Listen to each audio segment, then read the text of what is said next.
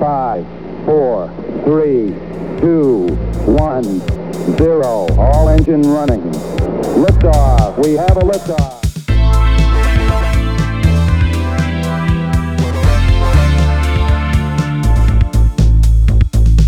You're listening to Tabletop and Beyond with your host, Justin.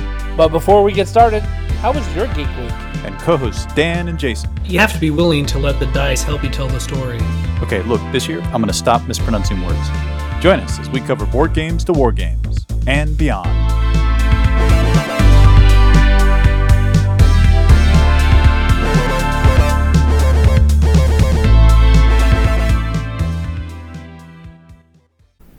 And welcome back to Tabletop and Beyond. I am your host, Justin. I'm flying a little solo right now. Dan's got an anniversary and Jason's got a work dinner. But alas, I have a great guest with us today. Steph, welcome to the show. Hi. Thank you for having me on.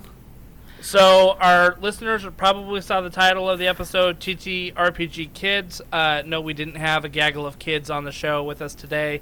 We are here to talk a little bit about your endeavor, TTRPG Kids, but why don't you tell us a little bit about yourself?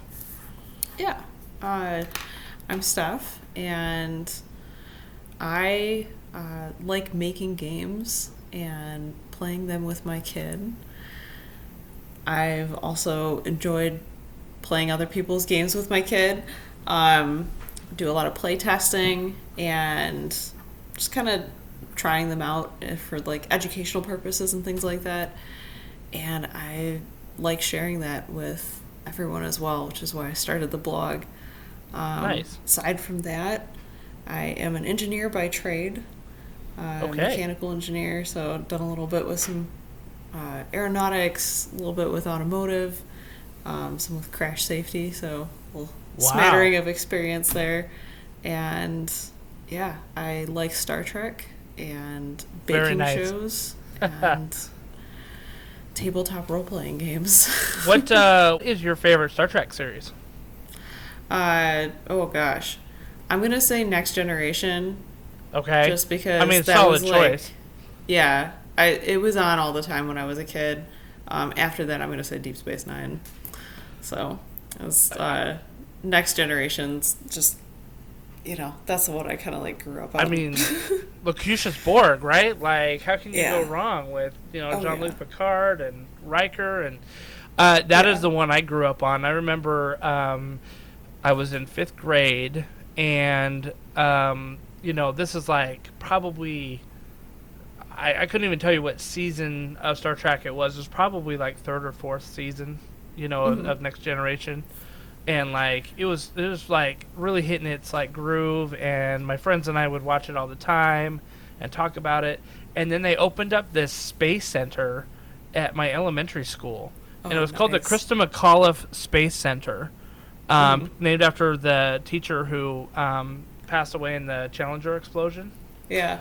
And anyway, so they had the Space Center, and it was wild. We were in 5th grade, and they offered us this class to stay the night at this Space Center as like an overnight adventure thing. And so that's like amazing. We went to, I know, right? And, I mean, this is like late 1980s, early 1990s, right? And like they would, they had us like boys and girls, right? Like we were there, like we went to school and we just stayed there at the school and just moved. Like we came with our like bags of like pajamas and other things that we needed, And so like they had this whole bridge set up where like it was similar to like, have you played Artemis Bridge? Have you played that game? So it's basically like a bank of computers where it's all like it's all synced up together, playing the same game, and one person's like the engines guy, one person's the weapons guy, and like you're like working together to try to do certain things and like defeat the enemies, and anyway, so they had like 2 banks of computers that were like doing that kind of a thing, and so we all had our roles, and I was the like the lieutenant that was in charge of the weapons. And so, like, I had to get, like, the 4 kids that were under my watch to fire at the same time to do maximum damage to the ships that we would see. And there was, like, a whole, like, video thing that would happen, and then we stayed overnight and we went on away missions, and like, dude, it was wild. I was so like, cool. as a 5th grader, I was like, this is a dream come true. You Yeah. know, like, it was so amazing. And I look back and I think that the school teachers that we had I think a couple of they were like teacher assistants that were helping out this class, right? And they were like the nerdiest people ever looking back. And I'm sure that just like we are all in to help these kids like have Yeah. the most amazing Star Trek experience of their life. So That's awesome. it was so cool. It was so cool. So yeah, that cemented in my mind like the best Star Trek ever is The Next Generation. And I know Yeah. people have their opinions, but you know, you just go with what you grew up on, I guess, right? Yeah, yeah. It's kind of like, I think, with Doctor Who, a lot of people will say, like, whoever, or, like, wherever they started, that's, like, their favorite Doctor. Right. I right. think it's a little like that with Star Trek, too, sometimes. It's kind of like, whichever one you got into first, that's, like, what you picture Star Trek is. Yeah, totally. Totally. So, yeah, well, we learned a little bit about you, so let's talk about Geek Week. How was your Geek Week? My Geek Week has been pretty good. We finished up watching Baking Impossible, which is kind of a combination between a baking and an engineering competition. So that was kind of fun. Nice. Yeah. And I'm playtesting a new D&D module. It is Adventures in ADHD. So it's a D&D game about like a kind of Feywild situation. Okay. Where a group of adventurers, we will say, gives a Fey their attention. Okay. So, it's been fun playtesting that. The Kickstarter's coming up for like kind of a friend on Twitter, and it's been good experience with the group so far. So, been doing that for kind of my D&D fix for the past week. That's pretty cool. So is this your game, or you're just testing it for a friend? I'm testing it out for a friend. Okay. So, Okay. yeah. Well, you'll have to send us the Kickstarter details, and we'll be happy to blast it out. Like we always for love sure. checking out stuff on Kickstarter. Yeah, yeah.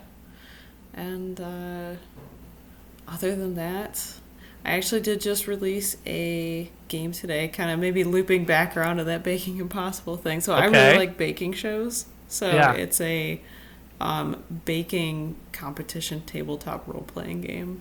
It's part of a game jam on Itch. So yeah, it's been a fun week. So walk me through the mechanics a little bit of how this game works. I mean, how do Okay. you take a baking show and turn it into a tabletop game? Yeah. Okay, so the system that it uses is the charge system. And so it's part of the Charge Game Jam. And the system, I've played like a few of the games for it. There was one that was kind of like themed after like The Witcher, and another one that was like a Christmassy kind of one that I played with my kid. Okay. And you kind of you gain momentum as you go. So if you roll high or if you do certain things, you get to add extra dice to your dice pool. Oh, nice. Okay, that's interesting.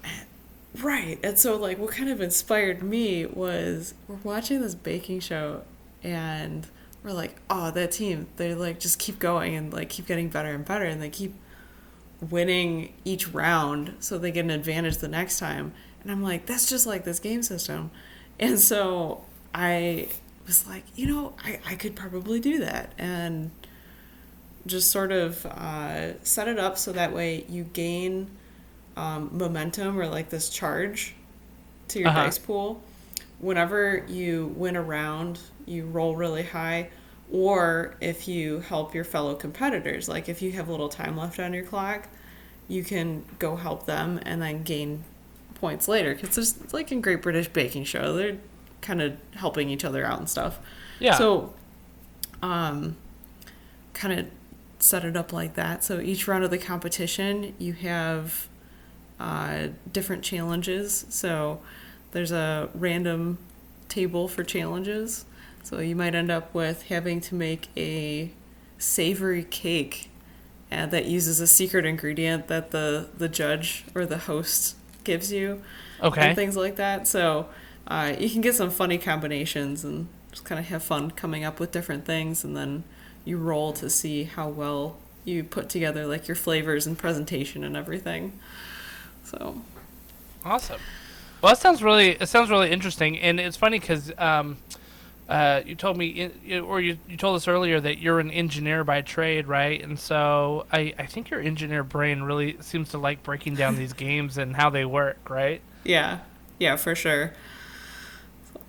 Yeah, I think a normal person would look at this game and be like, "Oh, okay, cool, that was fun," and you're just like, "Wait a minute." I see on this, Baking Impossible that the mechanics are working this way, and, we can translate that into a game. So I think that's a pretty unique skill set you got there. It's pretty awesome. Yeah. No, it's fun. There's so many times I'm watching a show or playing like a video game or something, and I'm like, this should be a tabletop role-playing game. So it's funny because like people will watch like The Witcher and they're like, this should be a tabletop role playing game, which it is, but yeah. I mean that's so obvious, right? Like who would think about like a baking show being a role playing game? I think that's pretty sweet. Cool. Yeah. That's pretty good. Well, thanks. Yeah. For my Geek Week, I got our new website up. So I've been working on this thing forever and just finally found the time. My wife ended up going out of town for the weekend. And so I said, okay, this is my chance. And so I had a couple late nights just like trying to work on the code. I am not a website designer by trade. And I'm using YouTube videos and easy to build WordPress elements to, do it. But I think we got it up and we got it working, and I'm pretty happy about that. And so now we can put up some extra kind of behind the scenes content. So, for example, Dan, he wrote up, he's a huge Star Wars nut. I mean, he has been playing Star Wars RPGs since the 80s. He knows the ins and outs of Star Wars like crazy. And so he wrote up a cool review of the Book of Boba Fett that had come out on Disney Plus there. So he did like the first episode. So we're planning to get like that up there on the website that people can check out and just kind of geek out on it a little bit. So I'm excited about that. Nice. Yeah. And let's see. The other thing is that I've been painting some terrain. When you play your RPGs, are you a theater of the mind person or do you use miniatures? Like what do you do? I do a lot of theater of the I like having the like physical game out for my kid. A lot of times we'll make like paper minis just because so he's 3. So okay, I was just going to ask how old he was. Yeah, with having a 3-year-old, like stuff gets lost and broken very easily. So using paper ones is kind of a low risk endeavor. So with my kid, we'll do more kind of like physical sets. With my regular groups, we've been doing theater of the mind mostly out of necessity, just because we've been doing it virtual. But hopefully, maybe in the summer or so, we'll start going back to in-person sessions and can start, at least for like some of the big kind of like end scenes and things like that. Yeah. Have like a nice set all built up. Yeah, we've been playing. We're running the D&D Icewind Dale Rime of the Frostmaiden book right now, and I'm the DM for that. And I like having miniatures out. I play Warhammer too, and so I've got oodles and oodles of miniatures. Ones that I don't let my children touch because they would break in an instant. So I totally understand where you're coming from. Some of the minis from like WizKids or something like that, the actual D&D minis, they're a little bit sturdier. They don't have as many fragile bits and like details that you worry about breaking. But the Games Workshop ones, oh my stars! Like I would not. I barely like other adults touching them, because they're just so spindly sometimes. But so I ran. I don't know if you've heard of Shadow of the Demon Lord. It's kind of a dark, low fantasy RPG. Robert Schwab had made it. It's a great system, and I ran a campaign for 2 years and used miniatures there. And now I'm running this D&D campaign, but we've all been online since like COVID kind of basically started, and we're just wrapping up. And there's talk about, okay, do we want to start doing in person next? Just because I think we're getting to that point where we're all feeling it. So I don't know. We'll see what happens. It all depends on what's happening in the world, and we're fortunate, I think, to have the technology to facilitate online play, because like even 10 years ago it would have been rough to do that, right? So we're pretty. I think we're pretty fortunate to have had that. I know it helped a lot of my friends kind of just like muddle through. At least we had some gaming that we could do, right? That wasn't just like Xbox or something like that. Yeah. So. No, it's definitely been a good excuse to maintain social interaction. Yeah. Yeah, definitely. Have a weekly meetup still, and not have it just kind of sitting around like we've got something to do and chat about and everything. So.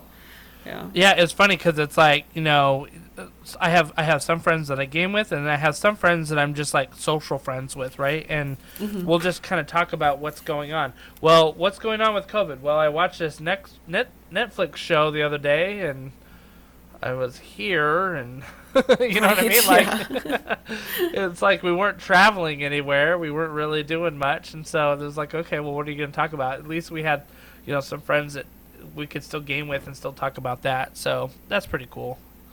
Yeah, for sure. Yeah, that was good. Well, with Dan being out, we don't have the fancy schmancy news intro, so I'm just going to skip it this time because it's kind of his thing. He really likes doing his really low-tech news reel thing, so it's okay. But we do have some news. The first one that I wanted to touch on is a headline from Kotaku. Google quietly cancels Stadia, which is their online cloud streaming game service. Are you familiar with Stadia? Vaguely. I haven't used it yet. But I don't think anybody will be using it much. Yeah. So they were trying to compete with PlayStation and Xbox. Xbox came out with their cloud gaming service, and it was in beta for a long time. It still is kind of in beta. It's probably you remember how Google was in beta for ever. I think it still is technically in beta.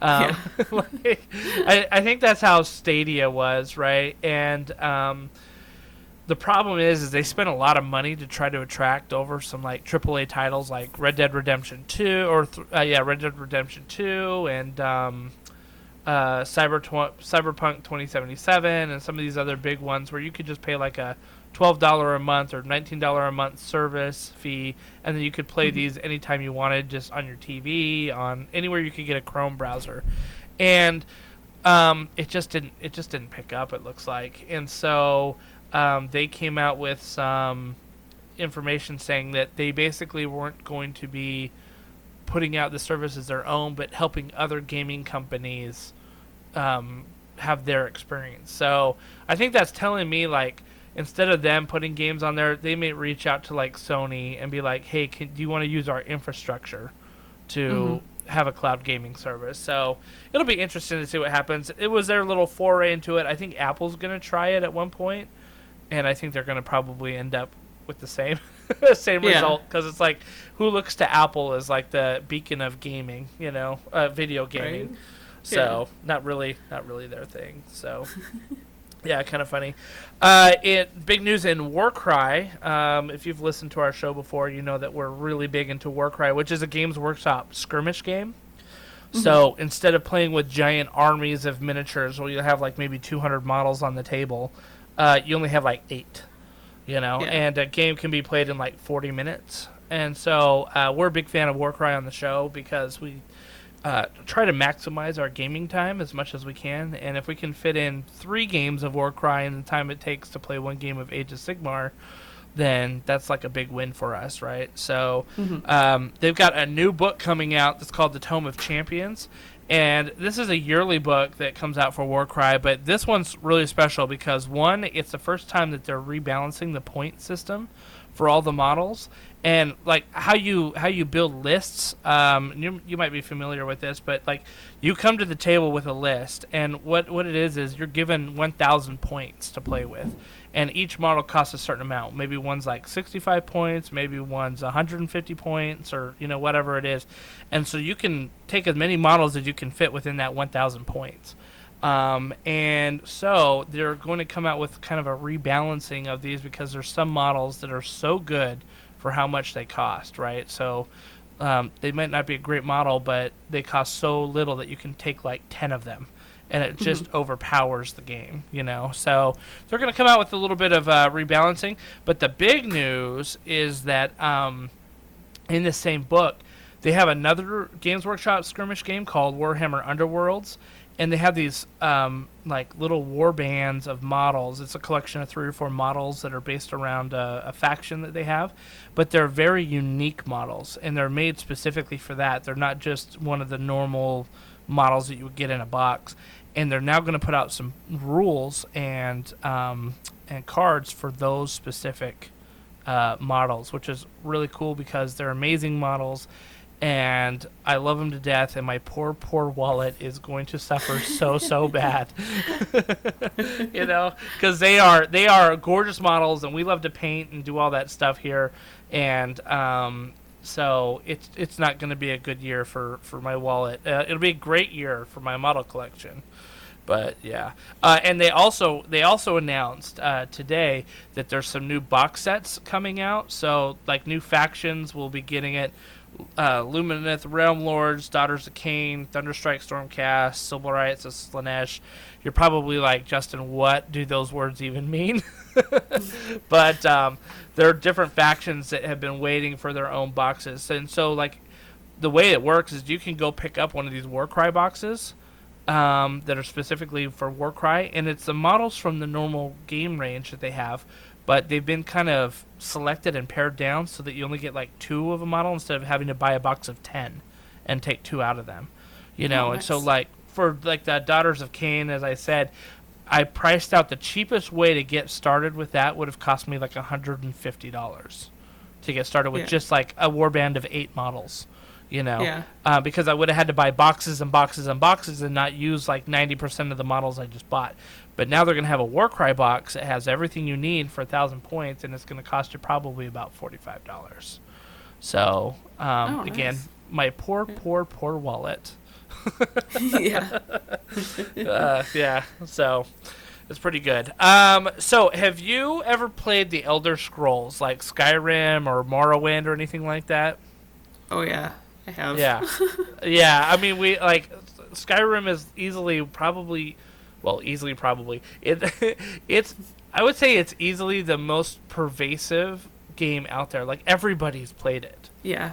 Like everybody's played it.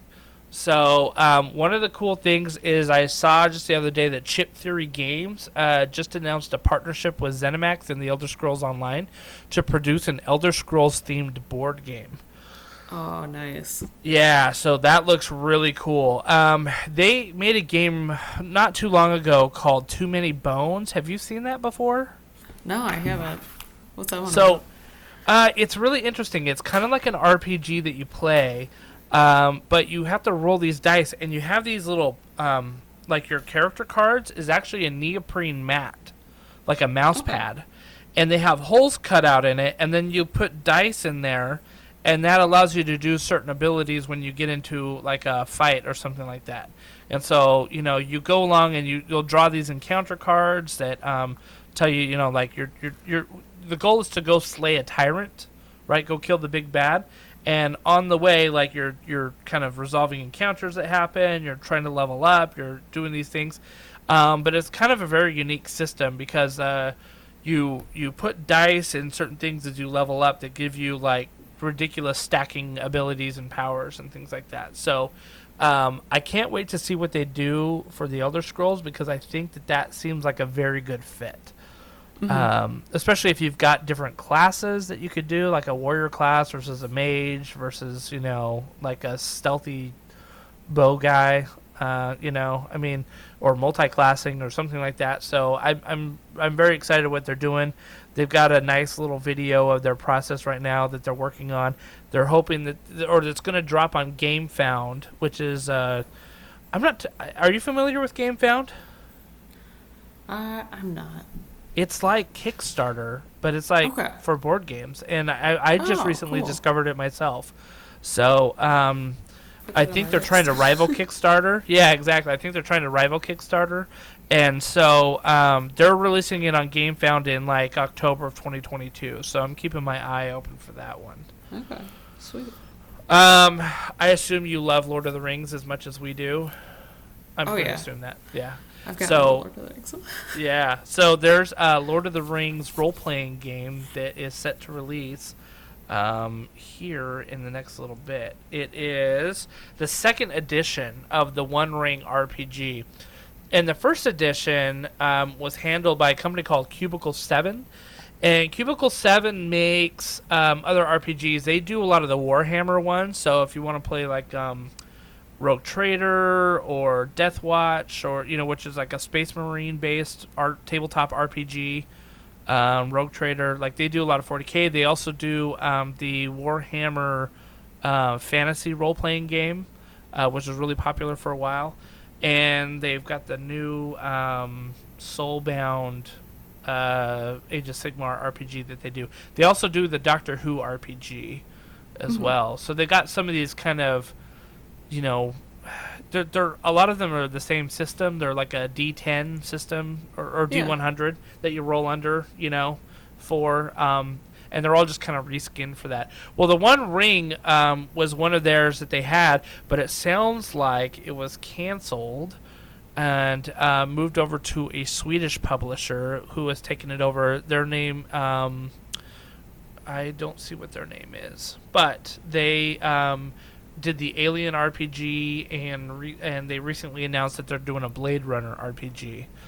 And so they're going to take over that, and it sounds like it's going to be released on storefronts on March 22nd, so in about 6 weeks. So people could be playing the new Lord of the Rings, the One Ring campaign, which sounds kind of cool. Sounds very fun. I mean, who doesn't want to be a hobbit? I mean, maybe not a hobbit. Yeah, there's if you could be like a hobbit, or you could play Legolas. Which one are you gonna?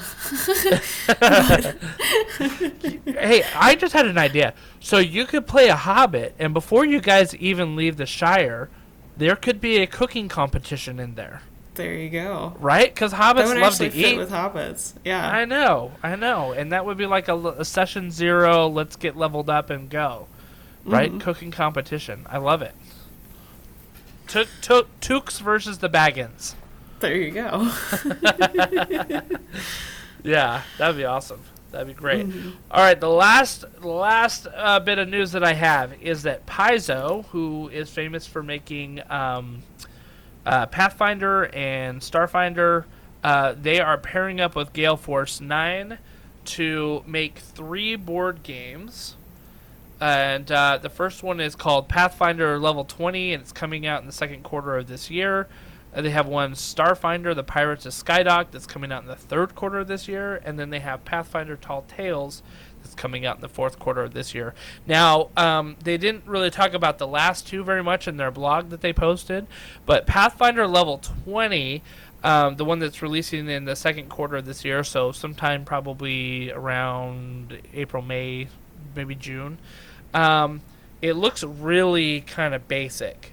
You take on, basically the thought behind it is you are a kobold in the game, and you are in your warren, and basically you're like a low-level kobold, right? And a 19th level fighter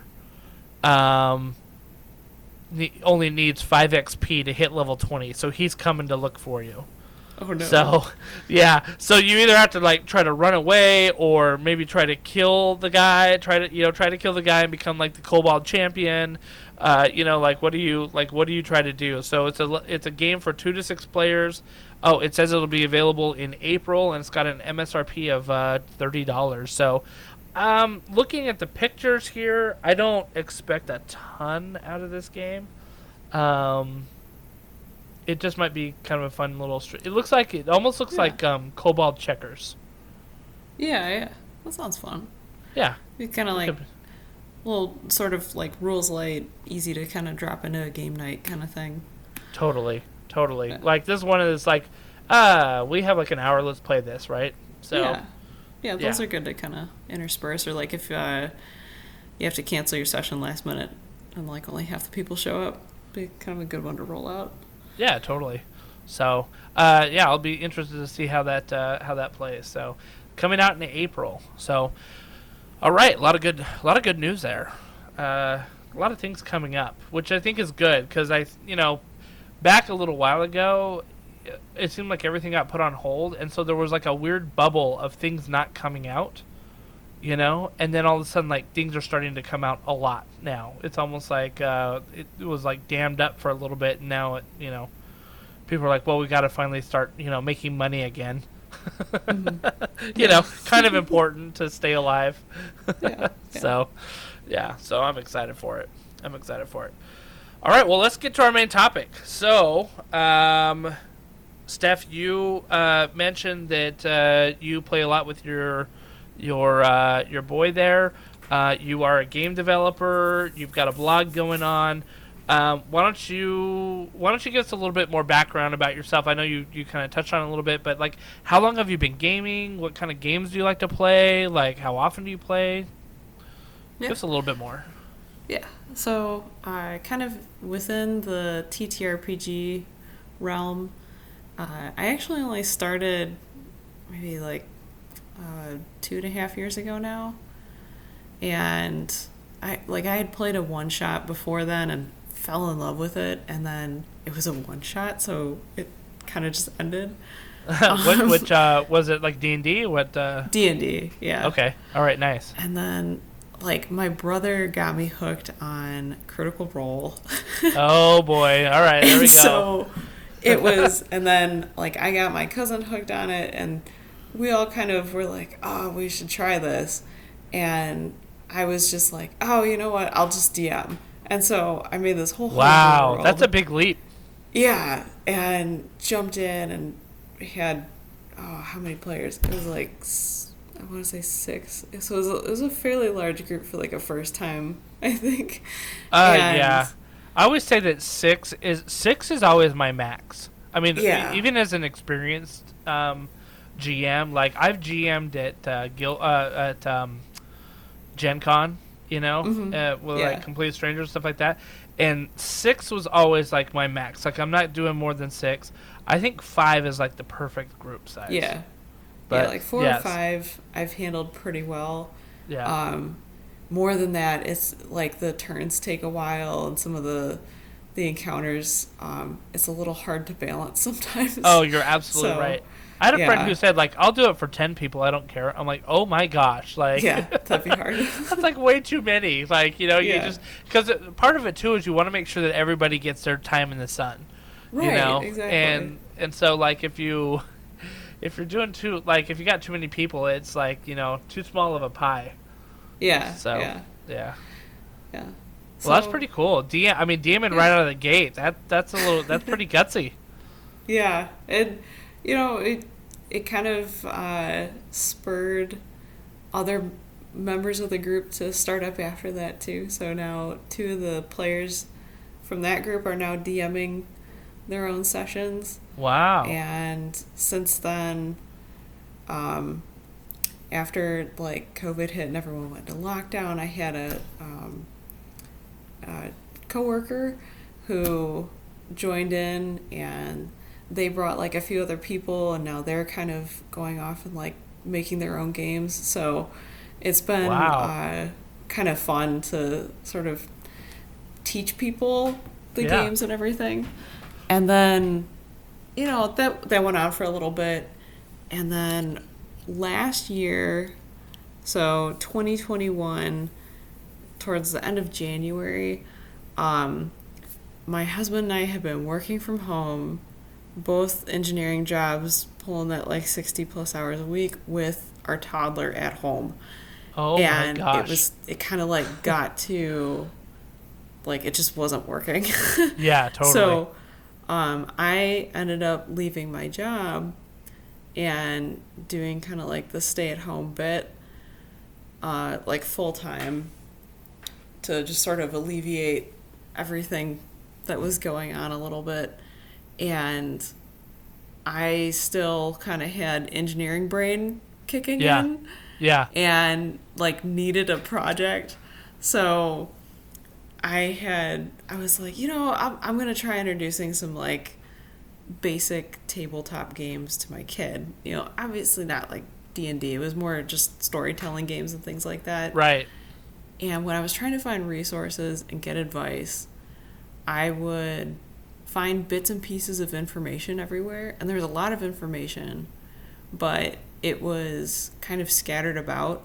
And if I ever asked a question on some kind of forum or social media, I got totally different responses every single time.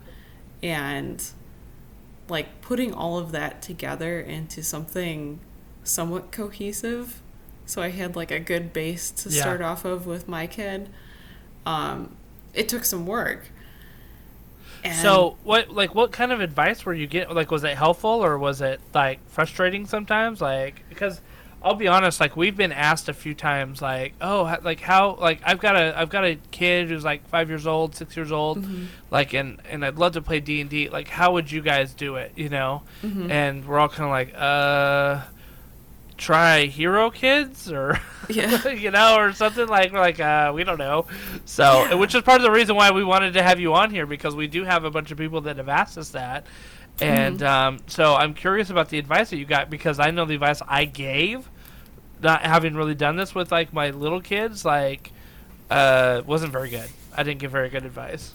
But like that was kind of like where I was running into like people kind of making a best guess, which, you know, for me, having only been playing tabletop games for a couple years, that was a better guess than I probably was going to make. So, like, I still think the best guess kind of helps. Oh, yeah. But then it was like, oh, try this game, try this game, try this game, try this game. And I'm like, oh my gosh, there's so many of them. And I started making this list, and it was a little bit of information overload. Like, they were all good recommendations. Yeah. But I kind of started seeing a lot of people were making games for kids. But then I started seeing kind of these trends of people would make these games for kids and then have a hard time finding an audience consistently. And then I was also seeing a lot of like parents and teachers and babysitters asking for games for kids, but then having a really hard time finding them. So there was this kind of disconnect. Yeah, that's really interesting. It was just, the information was out there. It took some digging to get to it, and you had to like ask a question on a forum. You might get like 2 or 3 responses, and it devolved into some kind of argument about like, you know, what's appropriate for the age, or you ask for a game rec for, right, or you ask for a game rec for like a 3 to 5 year old, and they're like, you know, somebody's like, oh no, you shouldn't be even considering doing storytelling games with that age range. And I'm like, but then this psychology document says that you should. So there's kind of, you know, and it's like, what kid doesn't like stories? Exactly. You know? So, you know, and you can adjust things to have it age appropriate, like no problem. Yeah. So it was, and then I'd get like bits and pieces of advice about that, about, you know, helping to make it more age appropriate and what connects with kids. So I started taking all of the bits of information together and making it into, or like feeding it back into the games that I was playing with my kid. Yeah. And sort of learning from that. And then I started giving advice, and I was like, but I'm just contributing to this kind of like, almost like a noise. Yeah. So yeah. I ended up making the blog. It was kind of like I had trouble sleeping one night, engineer brain kicked in and came up with this whole plan for how it was going to work and everything. And I just wrote it all down. A couple people encouraged me to actually go ahead and make the blog. They're like, oh, I've done one before. You know, you can definitely do it. And started posting kind of my tips and tricks from when I played with my kid. I post game reviews of games that I've played with my 3-year-old. Nice. Or games that I've reviewed, maybe played for charity events and things like that, that would also be appropriate for kids. I also have a games list on there that has, it's like, I forget what we're up to. It's over 200 tabletop RPGs for like kids or teens, and it's rated by age estimate as best I could off of like comment sections or what the author had put on there. Yeah. That's a lot. I mean, if you think about it, like, that's a lot of RPGs that are out there. And I'm sure that, like, you know, each RPG maybe has, like, a, you know, content where you're like, okay, I can run maybe a couple sessions with my kid, but that's great. Like, that's awesome. Like, 1 or 2 sessions with your kid and then move on to another one, like, that's totally fine, you know? Right. And that's been working really well with my kid, because, like, toddler attention span or like interest kind of I don't think floats. he's into a year-long campaign with mom, right? Right. Yeah. I mean, like, my kid will remember like elements of the story, but it doesn't need to be like this big long campaign. It can be kind of modular stories, and that works fine. So you're saying the Game of Thrones RPG may not be the one that we that might be a little much. Yeah, like try to keep track of who's related to who and who's right, exactly. So yeah. So just a quick question: when you were getting a lot of recommendations, how often were you told like, oh well, you know, sorry, or Dizzy Dinosaurs, like probably the way you should go, like don't worry about RPGs until they're older? I did get a little bit of that when I was doing my initial research. But after I got the site up and was able to kind of link to some of the posts, I think that sort of helped. Okay. I also did narrow a little bit where I was giving the advice to. So, you were finding the right audience then. Right. There were certain forums that I think were maybe set up for argument. So I started maybe steering clear from those on the internet? just from like my personal stress level. I was like, you know what, it's not worth it. We're gonna like go to areas where like people kind of seem to want help. So that kind of helped. But there's also one of the articles that I have on there is actually about using role-playing elements in board games. Oh, as interesting. Kind of like an intro. So something like Candyland is one that I've done with my kid, because you can only play Candyland so many times before it grinds on you. Oh, really? Like maybe once? Yeah. You're like, so I'm orange again. I just want this game to end. Right. Like after playing it the 4th time in a row, because you know my kid's happy, I'm like, whatever. It's educational-ish. There's colors. Yeah. Like, okay, well, the licorice guy in the middle, this is why he looks grumpy, and there's this whole plot now with the king. So, you know, you can kind of start introducing story elements and a little bit of role-playing, and it's like, oh, your gingerbread person is actually, they've been zapped with magic, and they have to get to the end to undo the spell and get turned back to normal and things like that. So, you know, you can add little elements like that as an intro to get ready for like other tabletop role-playing games. So even the board games, great. You know, yeah. I think that's so good because, you know, sometimes it feels like a chore to play these games with the kids, like Chutes and Ladders and all this stuff, Yeah. right? Like, you're just like, okay, I just keep rolling these dice and I keep going down the giant snake. Right. Again, There's no you know? strategy. There's no strategy. It's all luck, right? But if you could introduce a story element to it, I think it's like probably 1,000 times more fun for the kids because now they've got an objective, right? They had an Right. objective before, which is like get to the end, but that's a really lame objective. That'd be like Right. starting a D&D campaign and be like, okay, your objective is to kill the bad guy. Yep. Cool. Right. You know, and then like- it's just like a grind to get there. Yeah, exactly. So adding those elements in there, I think, is great. And look, I remember it's really funny. I was playing The Witcher 1 on the computer, right? And this is, this is 10 years ago, probably, something like that.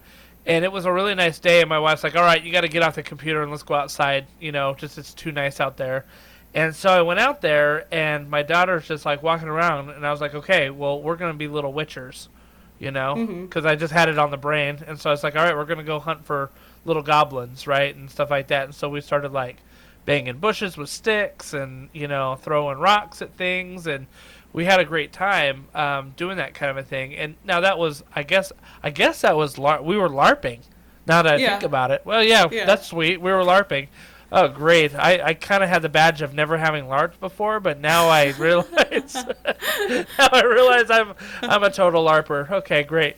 But you know, that made that playtime so much more fun because she got to really use her imagination. And so you're playing Dizzy Dinosaur or, you know, I don't know, some of these other games where, you know, Chutes and Ladders, where you can be like, okay, well, he's got to get there because of this. All of a sudden, like, that means something to the kid. Right. Right?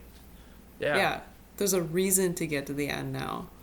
Yeah. And that's been one of the really big things with these games is, like, I've been playtesting quite a bit with my kid over the past year, and the ones that set up, like, a really good story or, like, facilitate that well, oh my gosh, the interaction just, like, imagination goes off the walls. So, like, there's this one, Dino Ninjas. Like, whoa, that sounds like, amazing. Right. Ninja dinosaurs that have to go stop, like, the evil Dr. Dinosaur at the end from, I forget what it's like, he had dinosaur robots or something attacking you, or like cyborg triceratops or something. I mean, it's weird and it's wonderful, and my kid was super into it. There's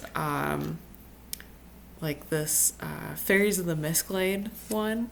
It's all done in rhyme, like a storybook. Oh, and interesting. There's, like, you have to, there's little puzzles that come with it.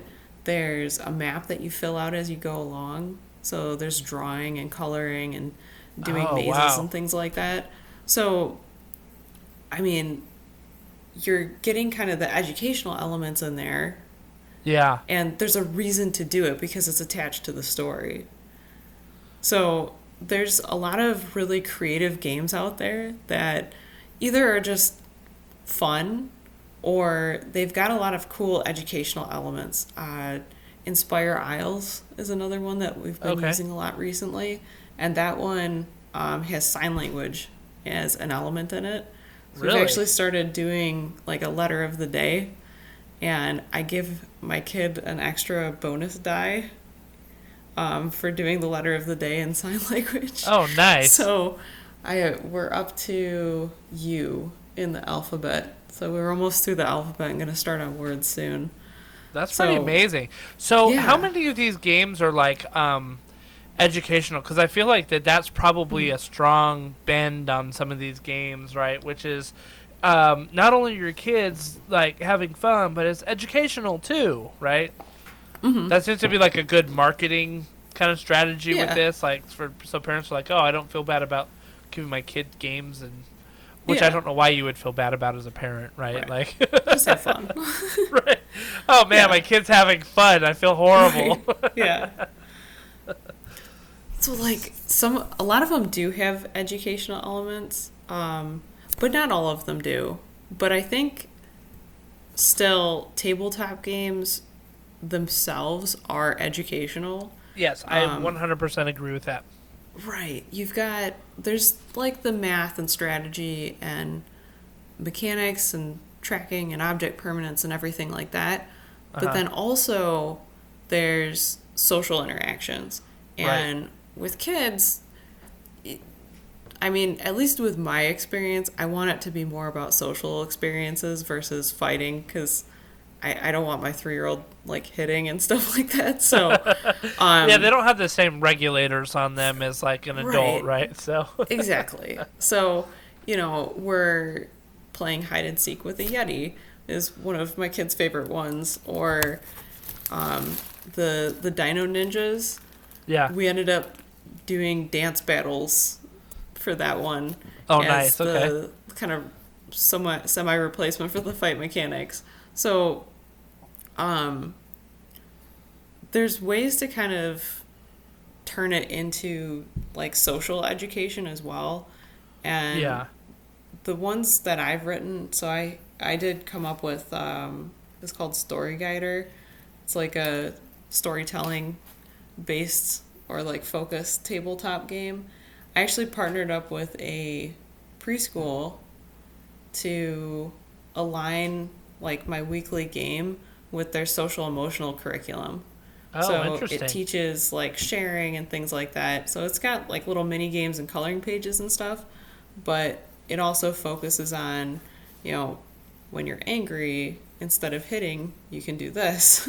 Yeah. But it's incorporated into the storytelling game and lets kids make choices about it, and have the control to make decisions about what happens next in the story. So that, even if it's not specifically like an educational element in the game still serves some educational purposes.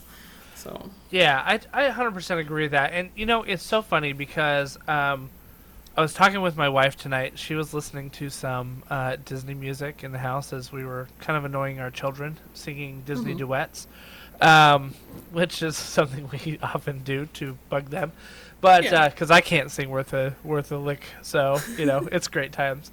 But Hercules, a song from Hercules came on, and I stopped and I turned to my wife and I said, "Do you think it would be really funny if like you got to interview somebody from like ancient Greece, and they're like, wait, you guys actually think we believe that?" Like, you know what I mean? Like those were our just like fun stories that we told, Right. And I was like, that would be kind of hilarious if like we just totally took it out of context and and those were like that was like their movie night. It'd be like somebody like evaluating Right. that we like hate aliens because of we watched Independence Day, Right. and something like that, and so but it made me think too as I was kind of thinking about this podcast, like the power of stories, right? Stories are so important, I think, for our society, and we have kind of gotten away from it, like in the way that we approach education and school and things like that, because stories like connect with us on an emotional level, which then kind of resonates on like the morality thing. So if you look at the Aesop's fables, or you look at any kind of myth that's out there, right, there's always some sort of like lesson to be learned. There's cautionary tales, there's tales of hubris, of flying too close to the sun, there's tales of triumph, of woe, and things like that. And but it's in those stories that you can understand kind of human psychology, human behavior. Like you're like, okay, well, this person was punished because they did X, Y, and Z, which was wrong, And, I mean, we've had these stories for thousands and thousands of years in our history, and why not incorporate stories today as well, right? Because they're so powerful. And so I find it really interesting when you're talking about this preschool that you're working with, because yeah, a teacher can get up and be like, okay, sharing is caring, and this is how we do it, and like, yeah, you can give them all the rules you want, and you can drill in that societal behavior, and I'm sure it'll stick eventually. But you tell them a story, or you let them interact with that story, I bet they'll get it a lot faster. Oh yeah, and I've gotten some stories back from the preschool about like some of the kids doing some really cute stuff afterwards. Yeah. Making a card for their friend who wasn't in the class or that part of the story time. Yeah. Or like as a result of the discussion in order to make sure that they felt included. Or coming up to the teacher afterwards, like one of the kids who hadn't been participating, and then asking if they could do the story then, and like bonding with the teacher over it. And I was just like, oh my gosh, the feels. Yeah, no kidding. That's so amazing. It definitely reaches through. And like with my kid, we're stuck at home with the lockdown and everything like that still. And like I get worried about socializing and things like that. So it gives me an opportunity to help continue that sort of social emotional learning, and gives me like a vehicle for that as well to help teach. So it definitely creates that connection. Like you said, you can tell like, oh, behave, oh, right, do this, oh, do that, but that's just kind of like telling someone to conform to a certain set of rules. If you've got like a story, you can let the kids see what happens, make changes to it, and experience things or like experiment with things within the story. Right. Sometimes my kid will say, oh, I want to scare the character away. I'm like, okay, so if we scare the character away, what do you think is going to happen? Right. Is that what we want to do? What's the cause and effect? And we can play that out. And sometimes, we'll do something, and then my kid's like, oh, I don't think that was, like, my kid will change their mind. And so then we can rewind it, and we can try it again and see how that would act, how everyone would act differently. Right. So right. It gives kind of that opportunity to sort of experiment with social situations and understand that a little bit better. Yeah, I think that's an important thing, because I can tell you this. Like, so I've got 3 kids right now. One's 15, one is 12, and one is 9. Mm-hmm. And my 15-year-old, she plays D&D regularly. She probably plays D&D more than I do, just because she has a weekly group that she does it with, and I don't I don't get to play quite that often. Being an adult is kind of lame sometimes. Yeah. But she plays it pretty often, and it's been very good for her because she missed pretty much all of her 8th and 9th grade years, right? And like, she still went to school, but like, just they didn't have any social activities. You couldn't go to sports games. Like, you're all wearing masks. You had to sit like far apart from each other, and and I was realizing just how important like those kind of 8th and 9th grade years are for social development, because I look at how she and her friends act, and I'm like, man, they still act like they're in 8th grade right now in terms of social stuff. You know what I mean? Like, intellectual and school learning, like, they're right up there with being sophomores and stuff like that. So they're playing D&D, and I see this as ways for them to kind of catch up a little bit socially, because they can have these like multiple social encounters in the game where they're making decisions, they're seeing consequences of their actions, they're thinking through problems that they're having, and adjusting to those in real time, essentially, without actually having to go out in the mean streets of Virginia, which aren't that mean, but in the mean streets of Virginia, and kind of experience those for themselves, right? Mm-hmm. But now she's 15. I know she's a teenager. They go through a lot of different stuff. You answered a question that I had written down earlier, which is kind of like how young is too young to start with RPG, and I think that your answer of like, well, start incorporating it in the early board games, right? There's no reason you can't say, oh, we're playing Chutes and Ladders, and this guy's got to get to the top to become the king, Right. And so, okay, cool, let's do it, right? Yeah. Yeah, I think the earlier the better, and that gives them a lot more opportunities to face some of those social encounters without even realizing it. Like your boy is 3 years old, and he probably has gone through several iterations of social encounters that when he is 9, he won't even probably remember that he did those, but it'll be ingrained in his psyche, right? Yes. Yeah. Yeah, it's like introducing all of that now, and everything from, oh gosh, we've covered eating vegetables at dinner, and okay. was one of them, or like that one was, we had a character in the game who didn't want to eat their vegetables, and they kept getting hungry, and it was like, oh, well, there's vegetables here. Why don't they want to eat the vegetables? And we got to the point to where my son actually broke it down, was like, well, maybe the dragon wants the dad to come and eat dinner. And I was like, oh, this is because my husband was upstairs working in a meeting. My kid didn't want to eat until he came down for dinner. Wow. And that was why he was getting upset, not over the food. But like, because my kid was like 2.5 at the time, he couldn't really express that fully. Yeah.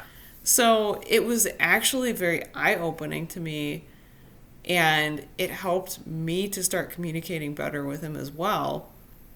So, because I was like, okay, there's other causes here. So it was like a light bulb moment for me. Yeah. And, we've used the games to sort of break down, if I notice there's kind of temper tantrums sort of happening, repeat about like the same thing over and over again, we'll put it in the game, and the game makes like a safe place to talk about it. It's not in the heat of the moment. My kid's not upset. I'm not trying to like have to rein it in and keep my calm, because I'm like, what do I do? So, everybody starts out calm, and it's the characters in the game going through it. So then we can talk about it and break it down a little bit easier.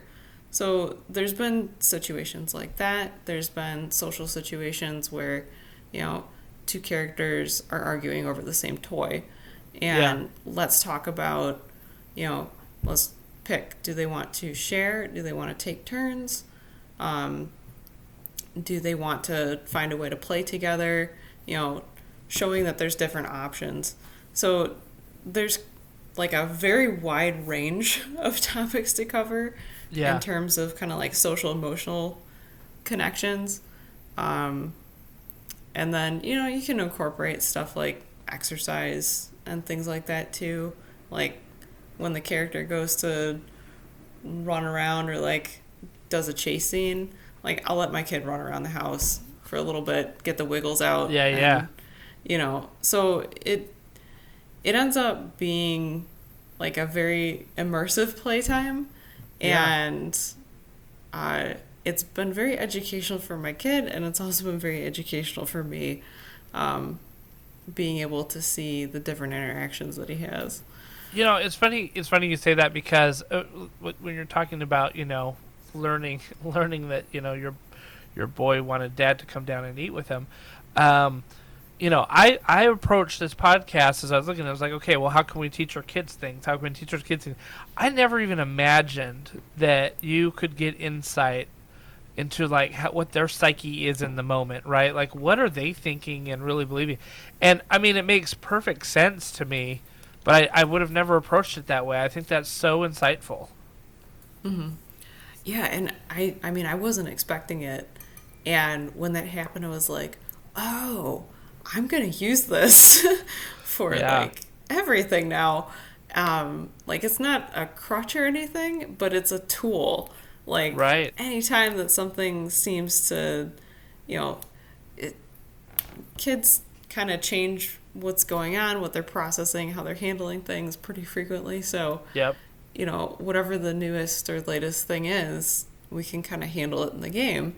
And it's incredibly helpful. I mean, I think the approach that you have there is the perfect one, in that you are waiting for the right moment to approach it with your child, right? Like in the heat of the moment, it's not the time to be like, okay, we're going to play a game. And figure out what's going on. Like that is not the right time. Like when it's like, okay, like it's game time, let's do this. Oh, coincidence. This is the same situation that maybe you were facing. You know what I mean?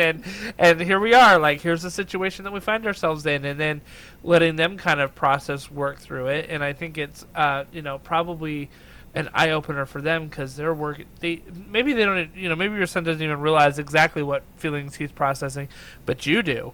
And that I think is so interesting. I would have never thought that would have been like a side benefit from this.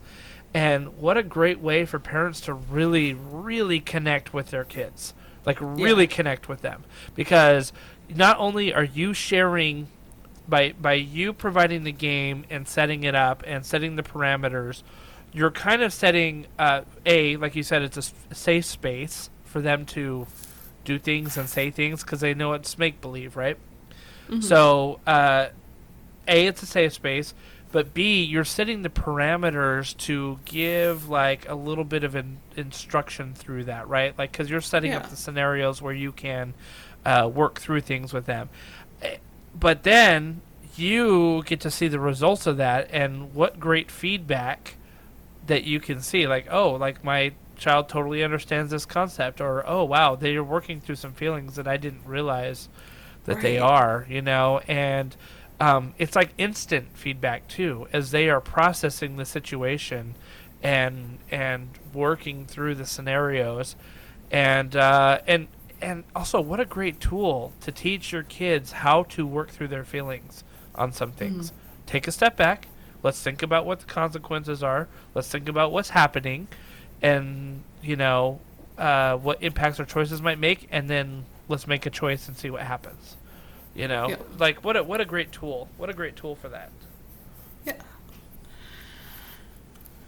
So you talked about your blog, which is ttrpgkids.com, and we'll put a link to that in the description. And you said you've got a whole bunch of articles and resources and things like that on there. Maybe let's dive into your website a little bit. And I'm curious to know like where this is going. You said you started about what, like a year and a half ago? I started putting all the material together about a year ago, and then I launched it. I think I want to say May of last year. So it's been like just almost under a year. Yeah. Okay. So you're a year in. I've got your site up here in front of me, and you've got like a ton of posts. You've got reviews, you've got interviews that you've done, you have tips and tricks, like where to find certain things, feature products. You've got a games list that you said you've got like over 200 resources on there. Yeah. In terms of games that you've either tried or recommended, right? Yep. Yeah, if you go to under the games list, sortable games list, there's TTRPGs for kids and teens, and there is a list of 230 plus games on there. So, and it's growing constantly, I imagine. Oh yes, and I've got links to anything that I've like reviewed on there. Okay. I've got some of the games that I've made are on there as well. They're below the ones that have like the reviews and creator interviews. So I'll also interview creators on my site and kind of get their feedback on why they designed the game the way they did, how they designed it that way. I've interviewed a few parents on here as well who use tabletop games with their kids, just to get like different levels of insight. And yeah, just kind of, I'm trying to make a hub or like a one-stop shop where you can go to find games that are appropriate for your kid's age and like kind of level of engagement. You can find tips and tricks to kind of even out the learning curve. There's some crafts on there in the tips and tricks, ways to make minis for your kids, Nice. Alternatives to dice, so that way you don't have like choking hazards while you're trying to play with your 2.5-year-old. Or you just get one of the giant ones, right? That you can't even fit in two hands, right? Yeah, we've got some inflatable ones and like some chunky kind of foam ones. But there's also some on there if you don't want to go out and buy it. Some different ways of doing randomization mechanics. Yeah. Some that don't involve counting or actual like number recognition for kids that are still kind of, you want to focus on the story more. Reviews, I've got some like where to find articles that are sort of like some of them. So there's like a holiday guide that I had done, but there's also like tabletop RPG themed candy, or so like if there's a birthday party or something going on, you can find something kid friendly dice that you can buy if you don't want to make them. A really popular one, maybe relevant here, family friendly tabletop RPG podcast. So I like listening to Critical Role, but it's definitely not something I can listen to in front of my kid. But there's some out there that are okay for that. Yeah, definitely. They keep the themes and the language okay. So there's some actual play podcasts that you can actually listen to with kids. So, my intention is for it to be like a one-stop shop. You can kind of go there, find some resources, find some cool people to follow. I think that's amazing.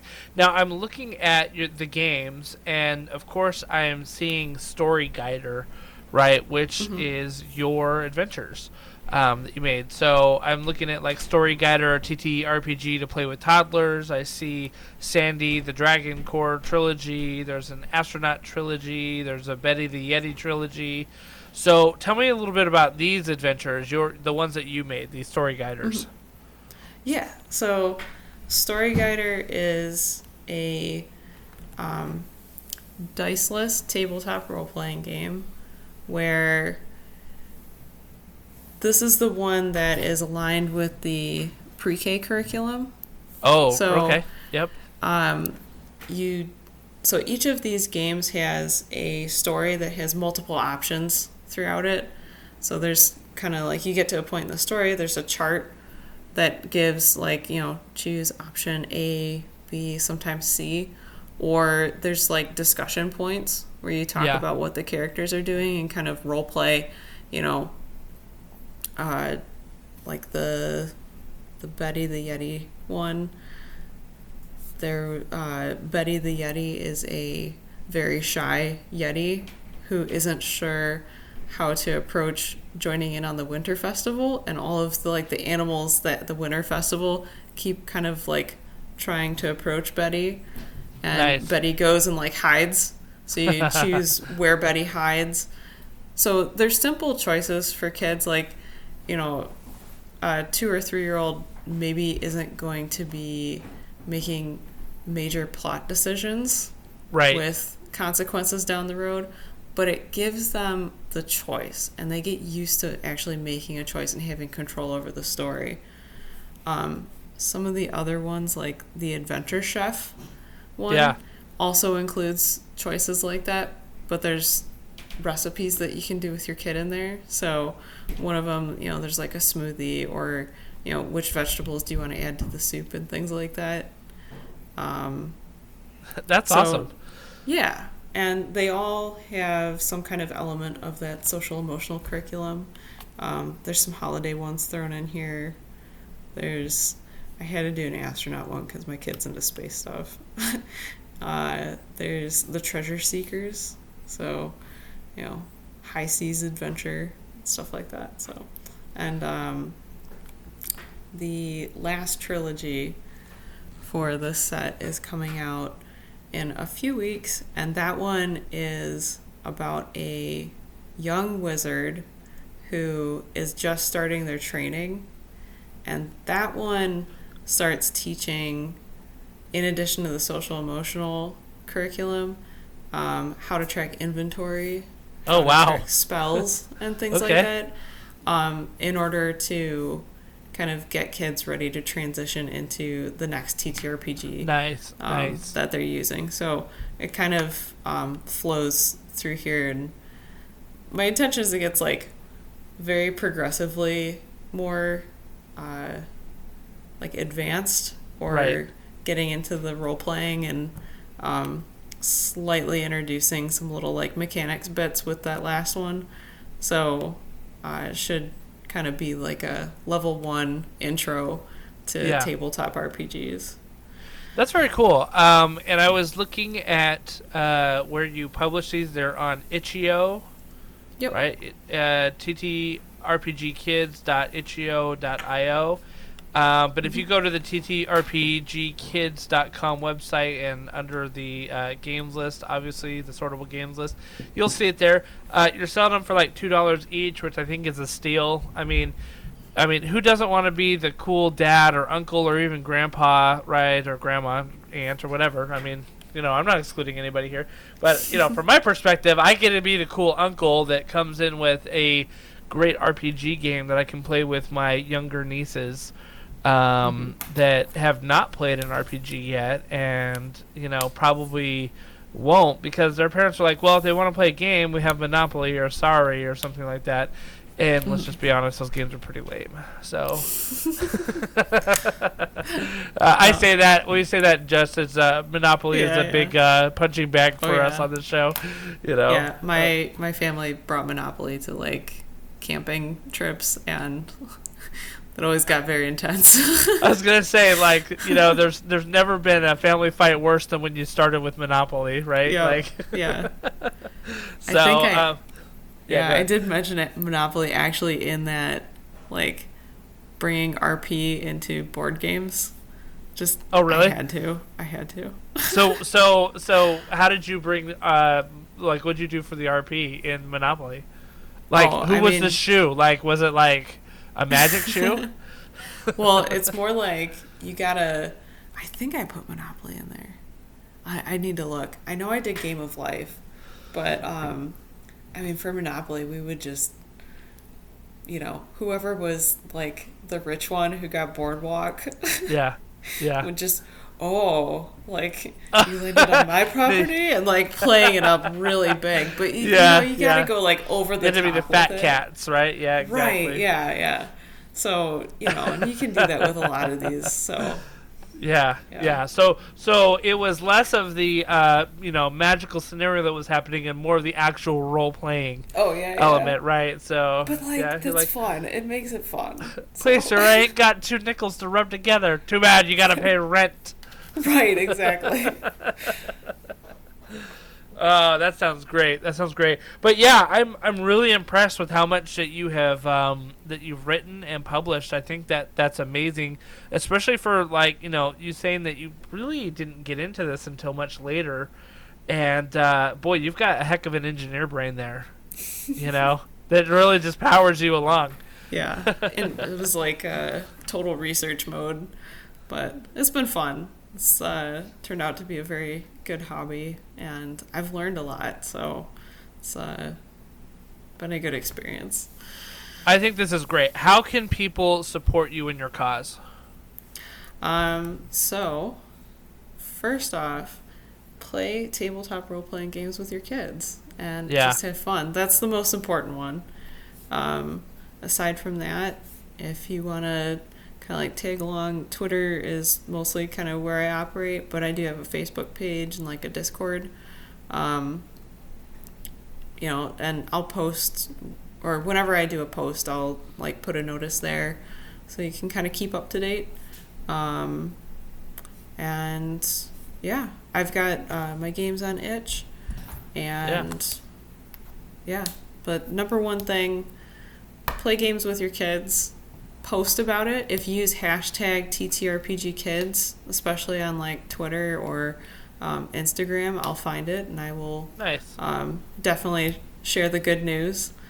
I love hearing about when people have played games, especially if they found something on the site that clicked, like that hits me in the feels. So that's the number one thing is play games with your kids, use the resources, and have some fun. So, as you probably noticed, our presence on Twitter is relatively new. Mm-hmm. And it's funny because I was on there for a little bit. I mean, I've had a couple of different Twitter accounts and subsequently deleted all of them because I have famously said that Twitter is the bathroom wall of the internet. Mm-hmm. Which is like people will just write things and you're like, I don't want to read this, but I'm here, But with that said, I have been very careful about where I am venturing with this Tabletop and Beyond account. So, because I really want to keep it within the gaming community and the tabletop stuff and, the political stuff and some of the other cultural stuff. Like, I just don't want to even, like, foray into that, And so, I just, so far, it's been very good, though. And I've had a very great experience. And, like the community that you're running with, I think is great. And they're all seem to be very helpful and want to just promote gaming in general. And I think that's great. Yeah. The indie, like tabletop RPG community, on Twitter has been pretty awesome. There's pretty solid group of people on there that, kind of supporting each other, helping each other's projects, doing collaborations, and it's been very positive. So yeah, if pretty much if you like anybody that I interview for the site or that I do a game review for, it's somebody that like I feel is okay. Yeah. And so if you want to kind of use that as a little bit of a base for kind of starting out in that zone, that would probably be my recommendation. Like, yeah, I think that'd be awesome. Yeah. So. Yeah, that'd be great. And I mean, we like I told you, I think in the when we were communicating earlier, we're three dads, right? Like I've got 3 kids, Dan's got 3 kids, and Jason's got 6 kids. And I know, right? I'm like, holy cow, dude. So he's got quite a bit. And so, like, we are busy dads, but we love gaming. And it's funny because one of our resolutions, we did a New Year's resolution show at the beginning of the year. And one of our resolutions across the board, without really talking to each other, was we want to game more with our families. Like we want to spend more of that time where we're just like we're actually gaming with them, and I think that you outlined exactly why we want to do that, right? Which is the storytelling aspect of that. One, helps us shape and mold some of their social experiences and helps us teach them some of the lessons that we have learned in our life. And the second part, and I think the most important one, is we get an insight into who they are as people, right? Mm-hmm. And what they're thinking and what challenges they have and what difficulties they have and or maybe what they're really good at too. Like you can sometimes see that they're really good at something by playing games with them as well. So I think that subconsciously we were looking for those things in the resolutions that we made, but I think that you very well articulated them here on the show with us. Well, thank you, and I applaud you for having that as your New Year's resolution, and I think that your families are going to have a lot of fun with this. So Yeah, definitely. So I'm excited to dive in check it out. And so I know that there's a lot of people on our in our gaming group. We too have a Discord that we chat a lot in, and there's a lot of people in there that have pretty young kids as well. So I guarantee you that they'll be looking at this resource as a way to game. So thank you for putting this together. Thank you for coming on our show. I loved having you and on here with us, and it's just been it's been a lot of fun. yeah, thank you. I've had fun too. Thank you for having me on here. It's been good chatting with you. Yes, definitely. So for all of our listeners out there, please check out Steph's work. Go to ttrpgkids.com. Look her up on Twitter. It is at Steph C, right? Is that your handle there? Yeah, let me. There's I have to look too. And I always forget it. Steph Camp 7. It's like Steph C loves TTRPGs, but if you go to like the at TTRPG Kids, that's the main TTRPG Kids one, and they're like kind of linked if you look in the description. So Okay, cool. Yeah, so check her out on Twitter. She's got a Facebook page too. Give her some love out there, guys, because she's done a lot of work here for the rest of us noobs in the area. So appreciate you, Steph. Thank you so much for coming on. yeah, thank you. All right, everybody, you have a good night, and keep on rolling those dice.